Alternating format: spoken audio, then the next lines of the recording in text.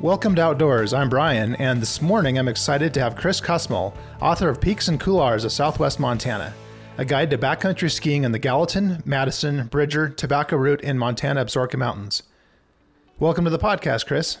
Hey, Brian. Thanks for having me. Excited to have a little conversation about the book. Can you tell us about the book? What is it and who is it for?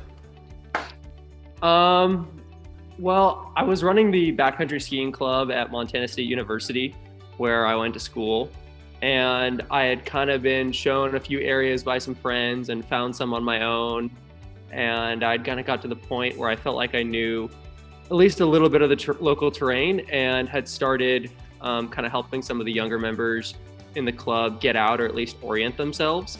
And I felt like we were all kind of running into the same blockades, unplowed Forest Service roads, unwilling, people who were in the know might be unwilling to share some local beta, just a lot of random things that prevented at least easy access, public land easements that aren't clearly delineated, so you're not sure if you're trespassing or not.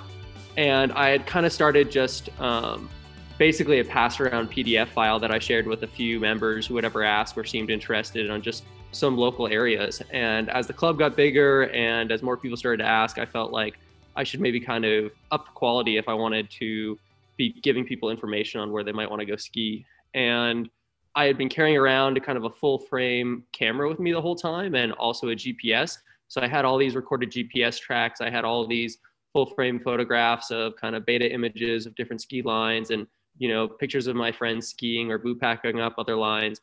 And so I kind of felt like I had the at least very bare bones start to something that could be a book. And I kind of fooled around with the idea of making a book. And then from there, things just kind of catapulted out of control. And after almost 5 years, kind of reined it in and narrowed it down into the refined book that you guys see today. Wow. So it's really kind of an organic process of, by necessity, on some documentation to share with other folks in the group for the information on where and when to go skiing. Yeah, I had no intention when I came to Bozeman or even a dream of making a guidebook. It totally came out of, I guess I don't even really know where the drive came from.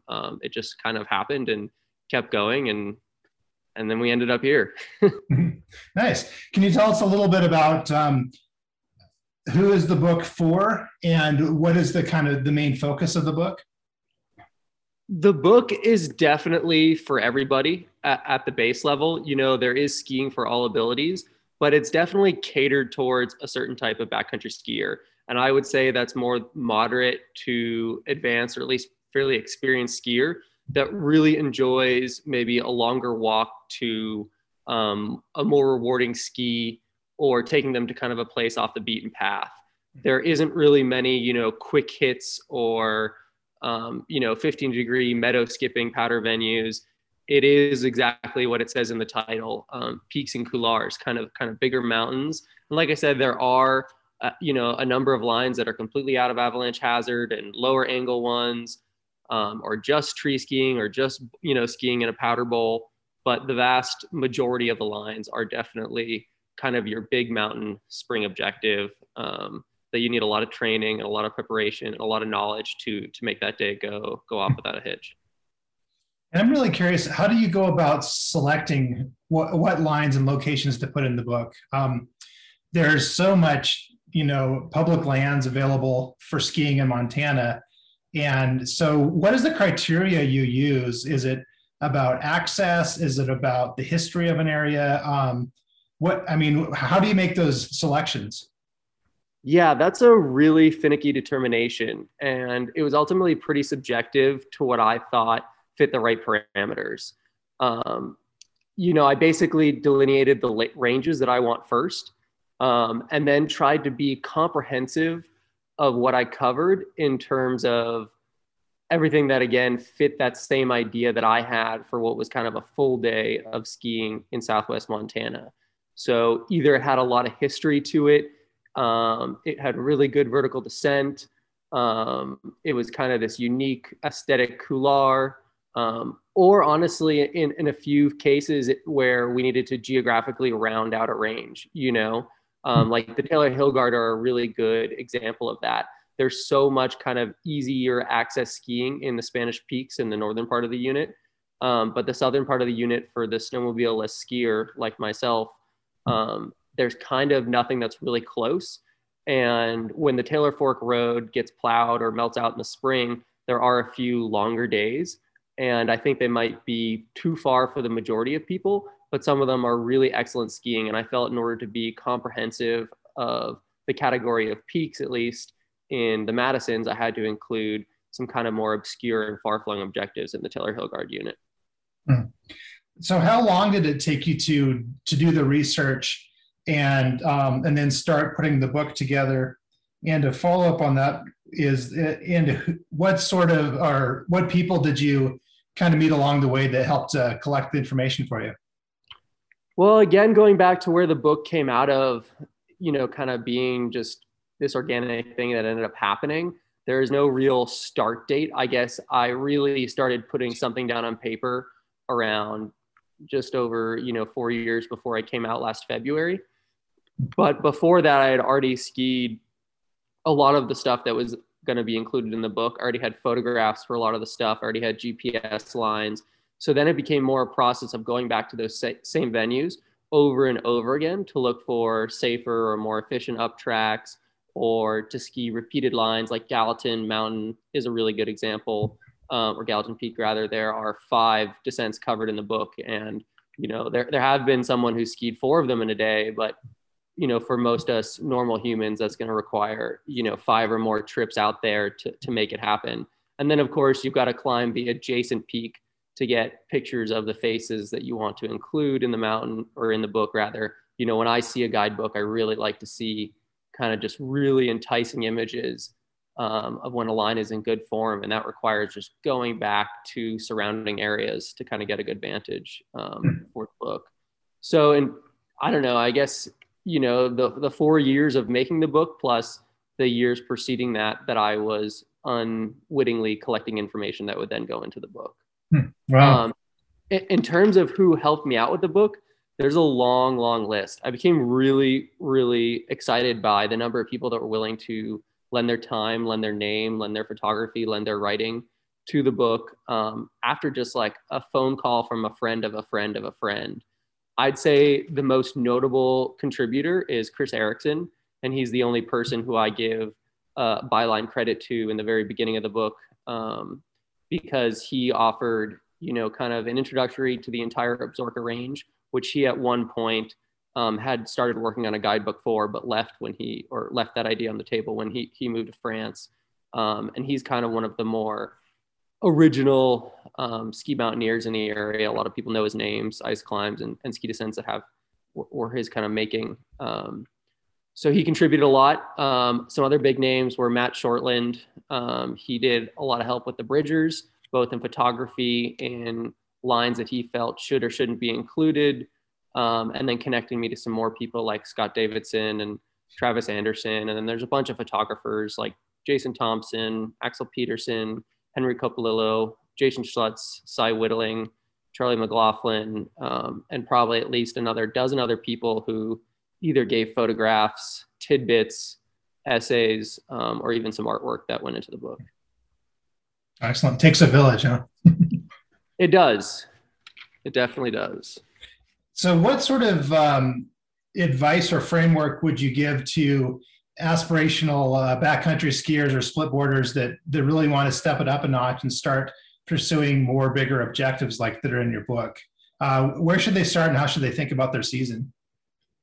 I think at the very, very beginning, you should just realize that you need to take your time, that this is definitely a lifelong endeavor. And I think a lot of people, including myself, you're that college age and you're just so amped to get out and push yourself. And you're surrounded by a bunch of other people, especially at a place like Montana State University, where there is a lot of talented kids who can get out and also get in over their heads. So I think to just kind of slow your roll, really think about the consequences of your actions should something poorly, go on, should kind of always be at the forefront of your mind. And once that is established and you really have that frame of mind, then it's about finding somebody, I think, who well, it can go two different ways. I think you can find somebody that can mentor you, someone who's a bit older, has some more experience, and that you can basically try to keep up with.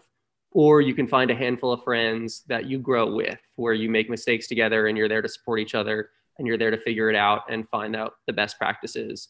I'm kind of in this conversation already assuming that anybody who has this book and is going out and skiing already has a professionally taught Avalanche One, is already taking some, certified classes for partner rescue, and is already kind of like, let's just call that the base layer entry, like the stuff you need to just walk out the door in the morning.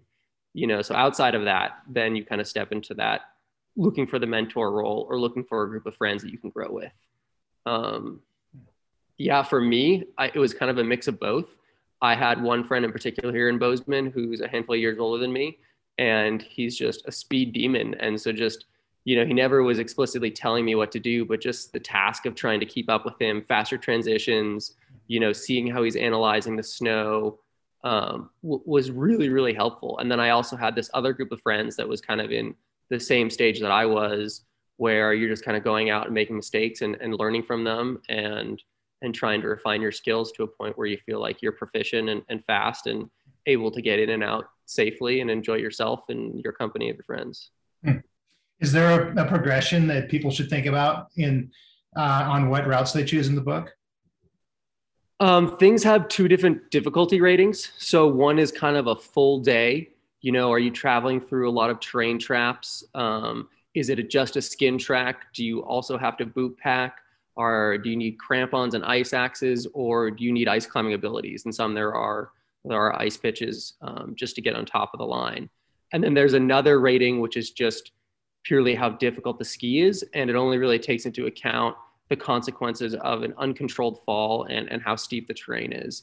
So you could, I would definitely say someone who has all those base level requirements that we were talking about earlier and is looking to get out, starting with the ones and twos, the things that are most easily to get to the top of with the least amount of avalanche hazard, and also kind of have easier skis, and just kind of judging yourself with how the tone of the entry looks and feels in the books to how your lived experience was. Does it seem like the book made it seem really easy and it was really hard for you? That's kind of probably an indicator to keep staying at that level and progressing up before you kind of step outside that box and try to do something with more consequences attached to it. And some of them are just, even from an armchair alpinist perspective, just reading some of these descriptions are just get you pretty excited with talking about rappels on the route and pretty exposed, just in pretty incredible aspects.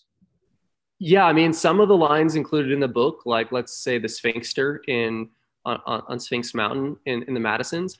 I mean, that's only been skied to my knowledge 4 times since Chris Erickson first did it in 1999. So there are some things that aren't even going to be in the year that you're reading the book. And some aren't something that you should try until you have 5-10 years of more advanced ski mountaineering under your belt. And the plurality of them, though, are things that you could do, a majority of years. But yeah, there is a lot of really harebrained skis in there, just like would it be included in kind of a fully inclusive ice climbing guide or rock climbing guide.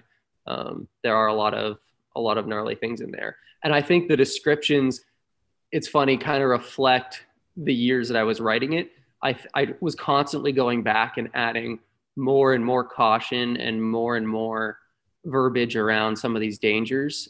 Each year that I went and wrote the book. So each year I would go back and rewrite entries and kind of add that more, kind of really impress upon the reader that some of these things are really, really ephemeral and won't be ready for you to ski, and you won't be ready to ski them for quite some time, depending on your situation. Mm-hmm. Kind of giving some of that history of and context for how often this is repeated and the conditions that change, all of that. So what kind of building upon that, what are your big adventures and plans for this season? Well, after a pretty hazardous snow year in 2021, I'm pretty excited for the better snow year that we've started to happen. We just had a week of green light conditions in January, which is really unique. And just kind of doing those longer days and highlight where you loop together a bunch of different lines with your friends is kind of my favorite thing to do in the winter. And it kind of gets you ready and trained up for those bigger mountain objectives you might have set for the spring. Personally, I don't have anything that I'm like really working towards in Montana, but I do have 2 trips that are in the works for the summer. I think I might actually leave my job here come April and go on a few extended expeditions until August. But we'll kind of see. Stuff's up in the air. I don't really want to talk about it until things are finalized. It's bad juju, but definitely some bigger ideas in the works for the summer. So in the meantime, just about getting a lot of laps and just exploring some familiar romps that you really enjoy the conditions in. Huh? Totally. I love repeating myself. I love going back and skiing the same thing where you have that really intimate connection. You know exactly what tree to dodge on the exit and what bump to watch out for and what spot might be kind of thin, and just getting outside in the cold with friends and seeing smiling faces. I mean, I'm just really relishing the days in Highlight recently. And I think that's probably what I'll keep doing for the next month or so until hopefully some of the other stuff starts to fill in. Nice. Yeah, the snow's really good here. You don't have to go too far. Huh? Exactly. Yeah, that's the beauty of Bozeman. So Chris, where can people find your book? Well, there are a number of places. The first place is my own website, which is skiingmontana.org. And then there's 15 retail locations scattered out the west, with the majority of them being in Montana. A lot of them are pretty small shops and they're kind of either chronically out of stock or forget to reorder. But some of the ones that always have books are Uphill Pursuits here in Bozeman, REI, Spire, PhD Skis, Second Wind Sports, Vargos, Grizzly Outfitters, Sylvan Mountain Shop, which is in Red Lodge, Ski Moco, which is in Salt Lake City, Cripple Creek, their flagship store in Carbondale, Colorado. And then I also have one other online store, which is hosted by Big Sky Mountain Products. They're Bozeman's local skin makers, best skins in the business. They don't have a store venue, but they do have an awesome website, and you can buy the book there as well. Excellent. Well, is there anything you want to add at this point? I've just been really excited by the reception of the book. It was something that I was really nervous to put out there. Montana kind of has a pretty, pretty loud, no published epic, or we say there is, and there isn't really. You know, there are dozens of rock climbing guides and ice climbing guides and mountain biking guides and hiking guides and fly fishing guides, but there haven't been very many backcountry skiing guides. And so I was really, really concerned about if I was breaking a longstanding, tradition when I released the book. And there were some people that definitely weren't too excited about it. And I think since the book has come out, the reaction has been wholly unexpected as pretty welcome. And I've been really excited about that. So I guess just a big thank you to everybody who's picked up a copy or at least flipped through it and felt like it's added to the Bozeman skiing community more than it detracts in terms of adding more skiing pressure. Excellent. Well, thanks for being on the podcast, Chris, and wish you the best of luck and hope you have a really awesome and safe ski season. Yeah, Brian, thanks for having me. It was really fun to talk, and I hope you have the same. We'll have to actually get out and ski together sometime. Right on. Sounds good.